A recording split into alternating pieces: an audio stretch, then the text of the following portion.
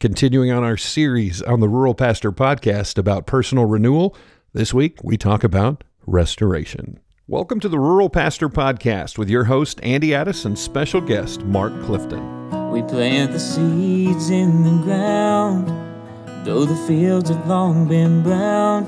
But Lord, when will your harvest come in? I'm giving all I've got to give in the place where I've been sent, but will my labor make much difference in the end? Will no one ever know? Sometimes I feel so all alone. Like the prophet Jeremiah, you may be the one to go to the dying and the broken with a message of hope. To that church on the corner of that forgotten little town, to a room of empty pews where his love can still be found.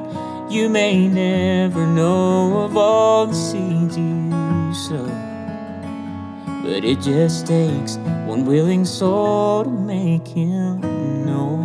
My name is Andy Addis, and I am with you as part of the Rural Pastor Podcast, where we want to pour into, partner with, and pat on the back the rural pastor, because what you're doing is so important. And I'm here with Mark Clifton, legend, man of men, and restorer of the restorable. We are so glad that you're here. And this is our second episode live from my wife's sewing room, because that's where the computer is, and it's also got the worst acoustics of any room in our house. So you're just going to have to deal with it. You know, I do another podcast. I thought I'd just drop that here. Yeah, do that. We started Revitalize and Replant without Tom Rayner. There's another story there. Is that the subtitle of the podcast? That's the subtitle, without Tom Rayner. Well, you know, he's getting old, and he had to be back at the home by 4 every afternoon, so it got a little difficult trying to do that. But no, seriously, he's a good friend. He's a good friend. He gave us the podcast. So, but one of the guys that one of my co-hosts is Dan Hurst. We grew up together and done ministry together, planted churches together. But Dan is a world-class voiceover talent. I mean, he won what's equivalent to an Oscar. He won that this year for the best movie trailer in the industry. Industry. He does movie trailers.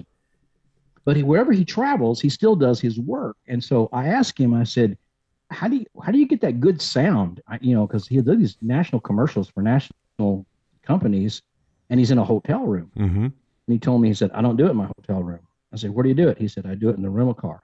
He said, car has great acoustics. I take my equipment, I sit in the car, I put some pillows around the windows. It's perfect. Isn't that amazing? That's a rolling sound booth. I should take this out to my car. It probably sound a lot better. But anyway, hey, everybody, glad to be with you. Thank you, Andy, for having me on the podcast. Look forward to talking to everybody about rural work and concluding, kind of wrapping up, or still moving on Psalm that we've been looking at for several weeks now. Yeah, and as we get ready to jump into this, let me just say, did you notice that our name got mentioned? The Rural Pastor Podcast got named in a national magazine. Home Life focused on us. Home Life magazine. Yeah. And you got to understand, I grew up, my dad was a pastor. Mm-hmm. Every single night, whether I wanted to or not, we had family devotions. And every single night we would sit in the living room, and my dad would read the Home Life magazine, and he would read the scripture for the day. He would read the story, and then we would pray for the missionaries. So when I found out that our podcast was mentioned in Home Life magazine, first of all, I was glad it was still out there, to be frank about it. But secondly, that's pretty cool. It was, and it was an article. Home Life was put out by Lifeway. That's right, and it was an article written about Chosen Road, who did our theme song. They were so kind enough. They went on and on about their relationship with you and Replant team, and then there was just this line. They sent me a picture of the double page spread, and they highlighted the Rural Pastor Podcast. I'm like, we have arrived. Because actually, if you want a guide to do family worship with your family, I know I was kind of kidding about that, but seriously, we did it every single evening. before we'd go to bed, and it would give you the scripture. It gives you some good stories and missionaries to pray for. Home Life magazine, printed by Lifeway. It's been out there for probably 60 or 70 years, something like that. And the reason it's still there is because it's still content driven and still good, still a great resource. So I'm just really glad to be in that one to celebrate that with us. Well, Mark had already alluded, we're continuing to go through a series here at the Rural Pastor Podcast on personal renewal, going through the response of David to Nathan confronting him about his sin in Psalm 51. Here we are at the third door. We've talked about reliance and remembering, and now we're going to talk about the concept in Psalm 51, 7 through 12 of restoration. So just for fun, if you got to restore any car that you wanted to restore, what would it be, Mark? It would be a 1977 Love LUV pickup, light utility vehicle pickup. That was my first real car. My dad gave me an old 70 Buick Skylark, and that was pretty cool. But my first real car was 1977. I got a new one, believe it or not. That's a long story, but anyway, a little Love pickup. Back then, Chevrolet I think they were importing Isuzus, I think is what it was. I'm not sure. And they put their badge on it, and it was called Love, like utility vehicle. Little tiny pickup. It was bright blue, had blue interior. It didn't have any carpet in it, so I remember I went and bought some shag carpet and glued shag carpet to the floor of my truck. And I put a little underdash cassette player, Yes. And I had the little speakers. And I remember the first song I ever played in that was my cassette of Nazareth and Love Hurts. So every time I hear Nazareth and Love Hurts, yeah. I think of I'm king of the road, man, in my 1977 light blue Love. So I've been online, and there are some people who actually restore those little things, but they were so cheaply made. There's not very many of them left. So if anybody out there has a Love pickup from 1977, hit me up. I'm your man. I'd like to restore that thing. All right, there you go. People joke about the fact that I'm going to grow up and be you someday, Mark, and this is going to prove it once again. Guess what I would want to? It was not my first car, but it was my favorite car while I was still living at home. A 1977 Mustang II, and it was turquoise blue. That's so funny. It was a two-door. It had a cool steering wheel, did you? Yeah, the one with the holes. Yeah, like the race. Yep. Yes. And a 4-cylinder engine, but a racing steering wheel. Well, and actually, the reason I love mine is somebody had swapped out that with a 6-cylinder, a V, and literally I could drop that. It was a standard, and I could drop that thing into neutral and rev the engine, and it would rock the car. Oh, I just loved it. Oh, that's cool. And so it had the back. Was it a fastback or was it the fast? Was it the fastback? Yep, and I had the black louvers on it. Yes, I did. I did. Oh my gosh, you had the 1970 louvers. Yes, I did. About those. And my song, because we put an AudioVox sound system in it, my song was "Jump" by Van Halen. Oh, when I hear that song, I'm back in that driving around. Younger than me. Yeah, I was driving around Great Bend, Kansas. Mine was, and my underdash was Realistic from Radio Shack. Which sounded anything but realistic, if I remember right. Exactly. But Love Hurts. Love Hurts. That's so funny. Now when I hear that, I'm going to think of you, and that's going to be the strangest audible connection I've ever had. Anyway, let's get into talk about restoration. Part of the process of personal renewal is the joy of restoration. So let me continue on. If you've missed the first couple of these, go ahead and go back and listen. We'll wait. Okay, here we go. We're going to start in verse 7 and go through verse 12. Here it is. Purge me with hyssop, and I shall be clean. Wash me, and I'll be whiter than snow. Let me hear joy and gladness, and let the bones that you have broken rejoice. Hide your face from my sins and blot out all my iniquities. Create in me a clean heart, O God, and renew a right spirit within me. Cast me not away from your presence, and take not your Holy Spirit from me. Restore to me the joy of your salvation, and uphold me with a willing spirit. Now, obviously, we could take weeks. As preachers, we could take weeks to go over these verses and have more and more content. But as we just look at the concept of restoration, I have 4 major things I want to cover. And the first one is this: He will forgive. If you don't get anything out of this, let's just remember what David did. I mean, David didn't skip a Sabbath. You know what I mean? David wasn't being confronted because he missed a payment to the IRS. He's being confronted for lying, conspiracy, murder, adultery. I mean, you start checking off the boxes. And yet, verses 7 through 9 are all about the fact that God will forgive. And forgiveness, I think, is amazing because forgiveness for you and I as a parent, we try and forgive kids, because they do something stupid and you forgive them. But we must always remember that if they break something and we forgive them, we still have to pay for it. And forgiveness always comes with a price. And he says, at the beginning of this, purge me with hyssop. And what a reflection that was to the hyssop branch that was painting the archways of the doors before the first Passover, the hyssop branch that took the drink up to Christ. And it's a picture back to the fact that you can be forgiven, but that forgiveness comes from God at a price that he was willing to pay. And there has to be incredible joy, no matter what. This is really hard, Mark. We're going to talk to some pastors who have some secret sins. We're talking to some pastors who are dealing with some weight, some things that they've covered. And this is not anything short of one thing. You need to get out from under that by the grace of God and the fact that he is saying that he wants to forgive you.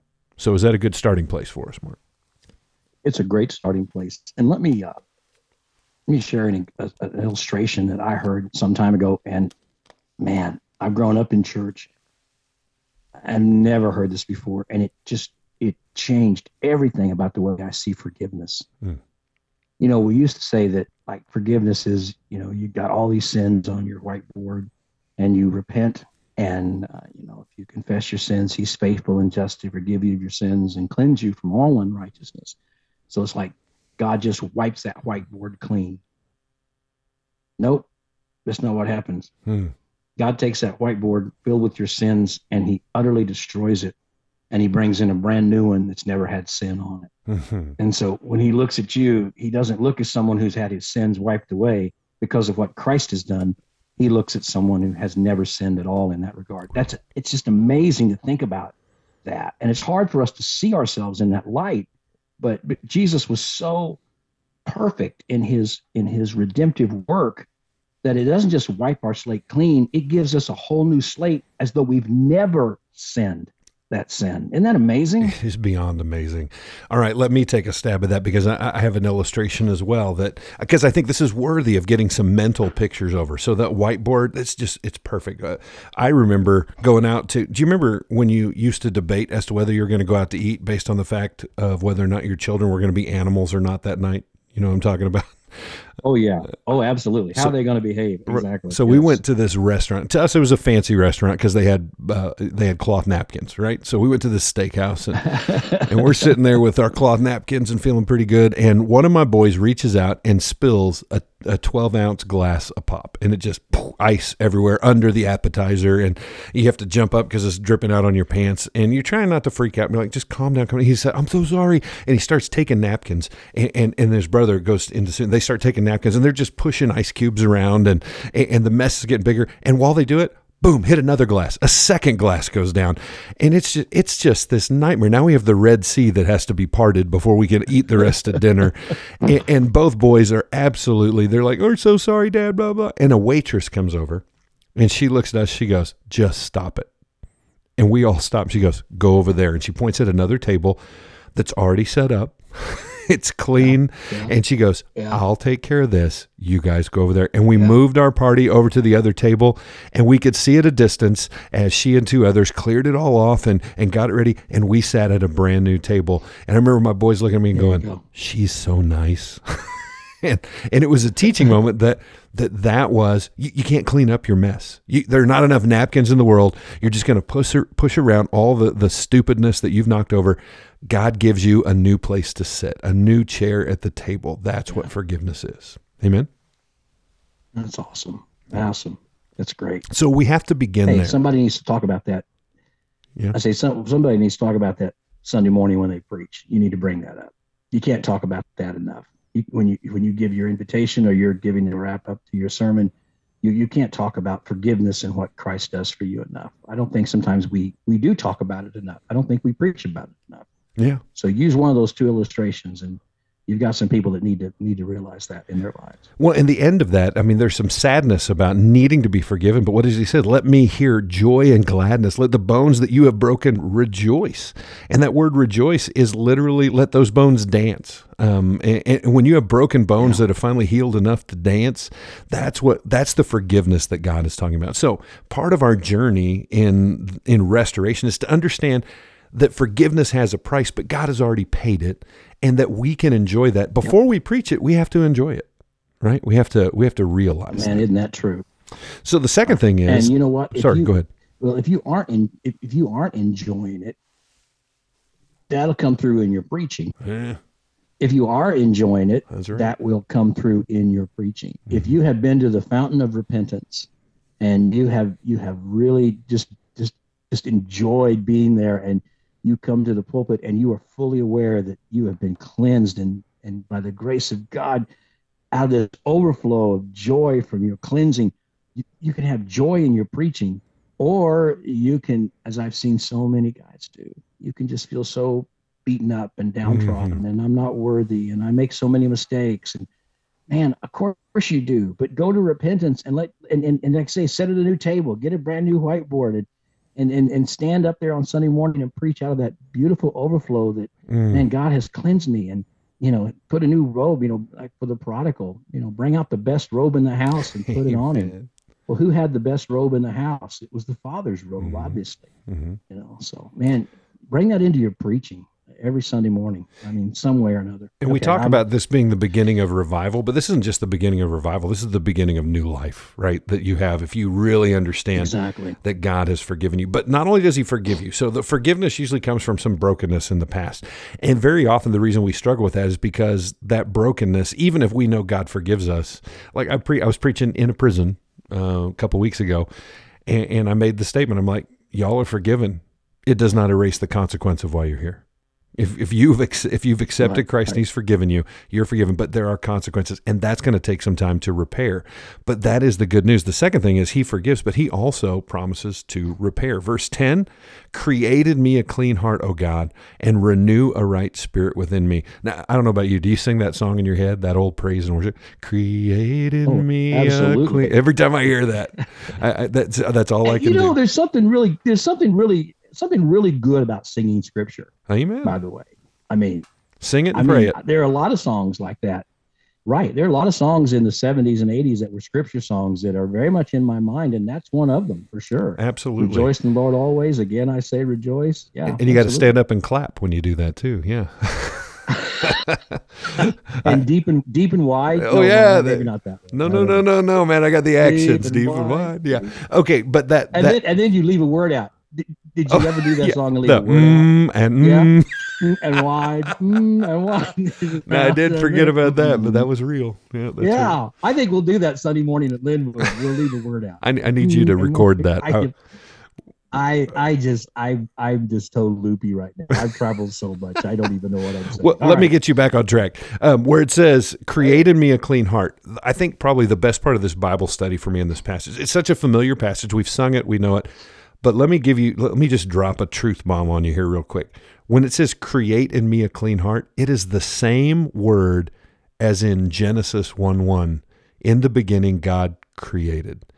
And so going back to the forgiveness, the new table, the new whiteboard, here's what it says. Not only does he forgive you for what you broke, he literally, ex nihilo, out of nothing, creates, in the same way that he created the heavens and the earth, he creates a new heart in you.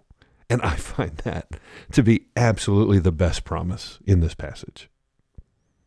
Isn't that awesome? Yeah. Because we need a new heart. Amen, amen. We really do. And again, I know I'm saying it every time we say one of these phrases, but if you have 10 people this Sunday morning in your rural church or 20 people, man, you got the greatest joyful message in the world. There isn't a single person out there that doesn't need to know that that in Christ they can be forgiven. They can have a new heart. They can have a new whiteboard. They can sit at a new table. I mean,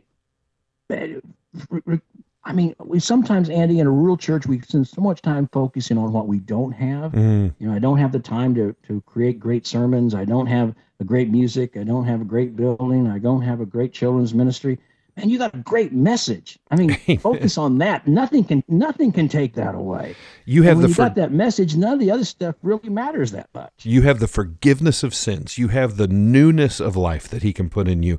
These are promises. And then the last part of this is what? That he will repair when he's repairing, that he's going to renew your spirit. The word renew is hadas, and it means literally to renew or repair. And I love this because it's like, have you ever sat in a house in the middle of summer when the air conditioner didn't work, and then the guy comes by from the HVAC and he fills it up and they turn that on, and when that first breeze hits you, you're like, oh, that is right. That is so that's great. Yeah. And that is the repairing of the spirit, the fresh wind of that spirit as it hits you. And the problem is, I believe, and I'm going to try a line out on you and see if this fits, Mark.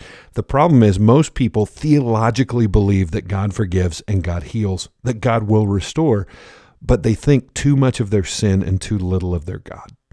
And because of that, they just live in a bad place. That is so true. That is so true. That is true in my life.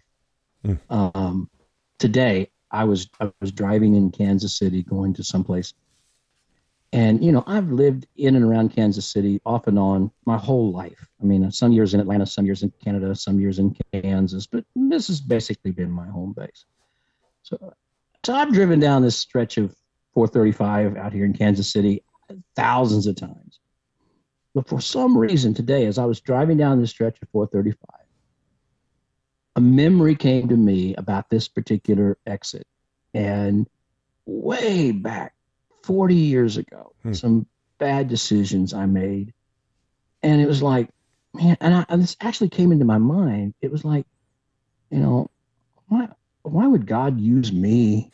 I've made so many bad decisions. And then I thought, I thought about that bad decision. Then I thought about another one. And I thought about another one. And I'm sitting there in my car, and Satan is just bringing all these old past things up to me, right? And saying, you're really not all that. And you've made so many mistakes. And I mean, he still does that. Satan still brings those things up, and that will rob your joy. It'll take everything, and you just have to remind him, and you have to preach to yourself and say, "No, man, I repented of those. That's right. I mean, those are long gone. God doesn't remember them. Amen. I got to move way beyond that." But I'm telling you, if he still attacks people like you and me, then he's attacking the members we have in our churches constantly, and that's why they don't volunteer. That's why they don't make commitments to read their Bible every day.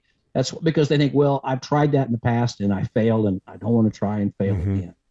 And I mean, Satan just, man, he uses that. And one of the greatest things about heaven, there's going to be so many great things about heaven.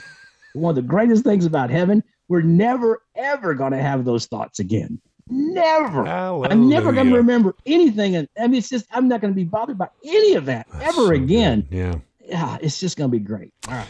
Well, no, that's it. And it boils down to the fact that if the devil can get you to think too much of your sin, too little of God, then you can stay stuck in that circle of pity and unrepentant suffering that you just don't need to be there anymore, right? So a couple of thoughts as we finish this up. Two more things. First of all, he will forgive, he will repair. But do you know what the benefit of all this is? What is the purpose? It's verse 11. Cast me not away from your presence and take not your Holy Spirit from me. Once God forgives and once he repairs, he will be there. He will forgive, he will repair, and he will be there. It's the issue of presence. It says, cast me not away from your presence. The word presence in Hebrew means face. In other words, God, keep looking at me. God, let me be in your presence. Let me see you face to face. There's nothing more irritating. I know you've been to conferences before where there are big name speakers. And one of the reasons you and I like to do conferences with a lot less guys is because we can spend more time with people. But don't you hate it when you're looking at somebody and you're having a conversation and they're just looking over your shoulder? They're looking, seeing who they need to talk to next, who's moving around in the room. Yeah. This verse says, once God heals and once God restores you, that he is in your face. He cast me not away from your presence and renew that spirit inside of me. And what a gift. We all know God will be with you and have a devotion. He is literally making you a promise. He restores you. He renews you. He repairs you. He forgives you because he wants to be with you. And that is the overflow out of which we have to do rural ministry. There is no doubt. Oh, totally. And again, just to reiterate what we keep saying here all the time, quit focusing on what you don't have in rural ministry and focus on what you do have. And it's what every community needs. Every community needs to have this amazing truth that we can be forgiven and restored, and we can have this incredible relationship with the Creator that we were created to have. And I know some of you are in some really hopeless communities, some really difficult places, and you've got the most amazing message of hope. But here's the deal, Andy, and this is what you're talking about. If you as a pastor, if you don't experience that in your own personal life, you're not going to be able to share that in a way with other people. You're not going to be able to lead out in that. And so it begins with you and I having this kind of experience that we're seeing in the Psalm. And as we come through that, then we're able to share it with others. And man, every revitalized church has a revitalized pastor. I promise you. Yeah. You know, the reality is this, that we think of peace. We want peace in our marriage, peace in our church, peace in our community, peace financially. And we think of peace as a destination, like we got to buy a ticket and get to peace. But that is not what this is saying. His presence with you, his spirit in you, that the peace of God is not a destination. It is a partner on the journey, no matter where that is. And that's what we need in rural ministry. Which finally leads, sorry, go ahead, Mark. You were going to say something. No, I said totally. I just agree totally, man. The last thing then on this is out of verse 12. And finally, all this. So we see God, what he will forgive. He will repair. He will be there. And then finally, I love this. He will give it all back. Verse 12, restore to me the joy of your salvation and uphold me with a willing spirit. And when I say give it all back, I'm not a health and wealth preacher. You're going to get a new car. You're going to get, no, that's not what I'm saying. I'm saying that he will restore to you the joy of your salvation. And I know we all have these stories, but here's the reality. Nothing is ever truly lost so long as God still has it. And I remember that when I think about the fact, I've been living a saved, blessed life for 30 plus years, but there's something about those first couple of ignorant years that were blissful, weren't they? When you just trusted the Lord, you only knew about 6 verses, but you were just excited about that. Ephesians, the church was told, go back to your first love. Here's the issue. We know more and we're carrying a different weight and it's a different season, but it's the same God that will restore the joy of your salvation. Not the knowledge of it, not the experience in it. Those are great, but the joy of your salvation. And I long for and live for the simple times in which I didn't know nothing except he was a good God to me. I'm going to be honest with you. There are times you're not going to have much joy in your ministry. You're going to deal with people. People are a mess. You hang out with sheep. You're going to smell like sheep. You're not going to have much joy in your ministry at times. It can be very, very draining and very disappointing because people disappoint. You may not have joy in your health. I mean, you may go to the doctor and he says, you got type 2 diabetes. You've got arthritis. You're going to have, maybe you got macular degeneration. You're going to lose your eyesight. I mean, you may not have joy in your finances. You may think, I've been doing this work for 40 years and I'm not going to have enough money to retire. I mean, those are, brother, you can wake up every day and you can have joy in your salvation. Amen. And that's the only eternal thing. And if you've got joy in your salvation, these other things will be added unto you. You'll have that priority of knowing that what really matters can't be taken away from me. So the joy and the peace that he gives me, the world didn't give me, and the world can't take it away. All of us are going to lose our health. All of us are going to lose our money. All of us are going to lose loved ones. All of our children are going to move away. All of our parents, if we live long enough, are going to pass away without us. I mean, we're going to lose all of those things. People in the church are always going to disappoint you. But the joy of your salvation can be there every day. This amazing joy. And so good. You and I have seen men who have all of this joy in the midst of heartache and sorrow, but yet within them, they still have this wonderful sense of joy. And you're drawn to that. Yeah. And I just, it's where it all begins. And I agree. When I remember I was in high school, and maybe junior high, probably. And I got my first, are you ready? This will go viral. I got my first living Bible. Ooh, the paraphrase.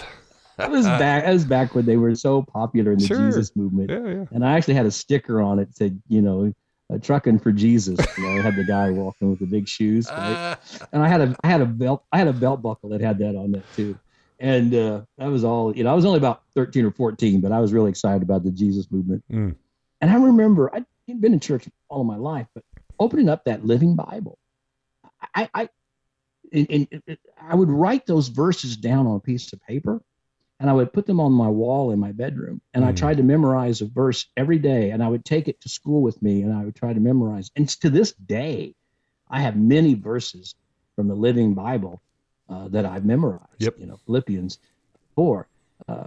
Don't worry about anything. Instead, don't worry about anything. Instead, pray about everything. Mm-hmm. Tell God your needs, and don't forget to thank Him for His answers. That's the Living Bible. I love it. So don't worry about anything. Instead, pray about everything. Tell God your needs, and don't forget to thank Him for His answers.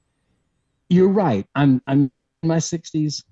I travel all the time. I preach all the time. I'm working at 2 different churches. I probably don't have that sense of wonder and joy maybe that I had when I first opened that Living Bible and I first really began.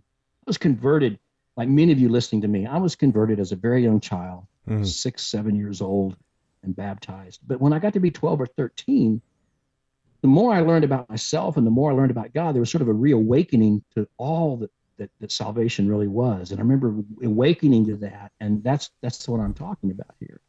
We should never lose that wonder. We should never lose that joy, and to pray that every day we could be excited about it. I love the way you brought that back to what it was like in those first 2 or 3 years of conversion, and how after a while we can become like, it just becomes not something fresh and new, and that's what the adversary would like for us to have. And I still have a copy of the Living Bible, by the way. Do you have your original copy with the sticker though? That's what. No, I wish I did. But I was in a used bookstore the other day or several months ago, and I actually found a new old stock Living Bible. It was still in the box from the 1970s.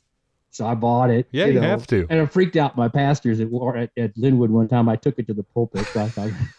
I actually read from it. It's a paraphrase, That's right? Right. It's just a tool. It's a tool. That's right. It's a tool. Well, the thing to remember on this is that, if we think something's lost, nothing is ever truly lost if God still has it. We just have to remember that. And God has the joy of your salvation. In the middle of all this, we stay there. So how do we do this? Let's wrap it up. What is the practice of restoration? 4 statements. You need to experience forgiveness, 2, offer amends, and practice the presence while you wait for God. So the first thing you have to do is you have to experience forgiveness. You have to allow yourself to fall into those arms and understand that Christ has already taken the beating, and you need to quit beating yourself up and just experience the forgiveness that He offers so that you can then make amends. I find that our own forgiveness is muted when we refuse to forgive others, which I think is what Jesus was talking about when He said, "Forgive others." I think that's in the Lord. Yeah. That's why that's there. As we forgive those. We forgive. We experience forgiveness as we make amends, and then we practice the presence of God, getting in His face because He wants to be in our face as we wait for God to elevate us. But it all begins at the beginning of what we talked about here. We have to experience that forgiveness. So there we go. So we're well on the road to this personal renewal, right? I will tell you what, a personal renewal, I don't care the size of your church, the size of your community, it doesn't matter. If you are a pastor who has this incredible personal renewal with the Lord, if you wake up every day and you know His mercy is new on you, if you went to sleep saved and you woke up saved because He kept you all night, and you know He's made a clean, brand new heart in you, and preach out of that overflow. I mean, preach out of the overflow. And you have to work at that because Satan's always going to be trying to rob our joy and rob us of those things. But we've just described to you some amazing ways you can battle Satan in that, and you can live a joyful life regardless of what's going on around you. Amen. And again, a revitalized church has a revitalized pastor, and a joyful church has a joyful pastor. And that joy is not fake. It's not phony. It's not something you create in your own imagination and willpower. It comes directly from what Andy has been sharing with us about how God is the one who forgives and cleanses so that we can do the one thing we were created for, which was to enjoy Him forever. Amen. The greatest gift God ever gave us was Himself, and we can enjoy Him forever. You know, I remember my dad was always busy as a pastor, always busy. It's another topic for another day we might talk about sometime. Yeah. But there were a few occasions when he would have a little bit of time. And I can remember we would maybe sit around as a family, and I know not everybody has these memories of their dad. I fully understand that. For some people, the memory of a father is a very negative thing. For some people, it's an absent thing. But for me, I had this wonderful experience, but he was always busy. I will say that, and gone quite a bit. But there would be occasions when I could tell that we were going to have a good evening at home. My dad would make popcorn over the stove, and my mother would get out the Sorry board game. Oh, yeah. And I was just so excited because we would sit at the kitchen table, and my dad, who was always very serious about ministry and caring for people, we would play Sorry, and we would eat popcorn, and he loved popcorn. And he and my mom would play Sorry with us. And, if you know the game, you get on somebody's spot and you move them over and you say, sorry. And my dad would just laugh. And I remember just wanting to be in his presence when he laughed. Nothing in my life was sweeter than to be with my dad when all he was doing was having a good time, right? Amen. That is a fraction of what it's like to be in God's presence. I mean, the joy in as we want to crawl up on our dad's lap when he's having a good time, I mean, God is completely contented himself. And he says, the best gift I can give you is to come and enjoy my joy with me. And we turn our back on that when we don't want to repent of our sin. And we don't, man, God wants you to enjoy him in those moments that you've enjoyed your dad, only infinitely greater. And that can be done because of what Christ has done and is doing and will do in your life. So, Amen. Yeah. Amen. Clear your calendars, make some space, get on your knees, do whatever you got to do to get in the Word, enjoy his presence, let that forgiveness wash over you so that, as Mark keeps saying, preach out of that overflow. Let that become the source of your ministry. What an incredible, incredible resource we have in God's Word, guiding us back to a place where he can restore the joy of our salvation. Next week, we continue on, only a couple more in our personal renewal series, but we're going to talk about what it is to rely on him. We started with reliance, but we're going to talk about the activity of relying, and you don't want to miss it. We're going to be in verses 13 through 15 of Psalm 51. We continue the journey. We are so blessed to be on this road with you, and we are thankful that you're taking a part. Rural Pastor, we love you, we miss you, and we believe in you. Bye-bye.